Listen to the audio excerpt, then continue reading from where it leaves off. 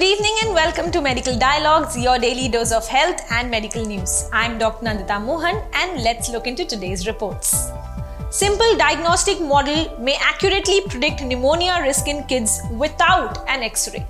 Pneumonia occurs most often during the cold months when children spend most of their time indoors in close contact with other people.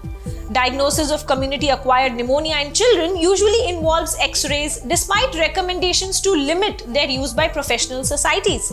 In efforts to reduce the radiation exposure from such X-rays in children and reinforce the guidelines compliance, researchers developed a simple diagnostic model that accurately predicts whether patients are at high risk or low risk for community-acquired pneumonia, eliminating the need for X-ray confirmation.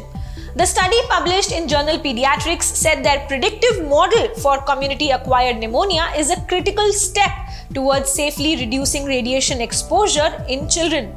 For patients who are determined to be at a low risk for pneumonia, unnecessary antibiotic use can hence be avoided. That's all for today. I shall see you tomorrow.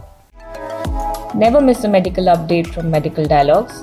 Like, subscribe, and press the bell icon.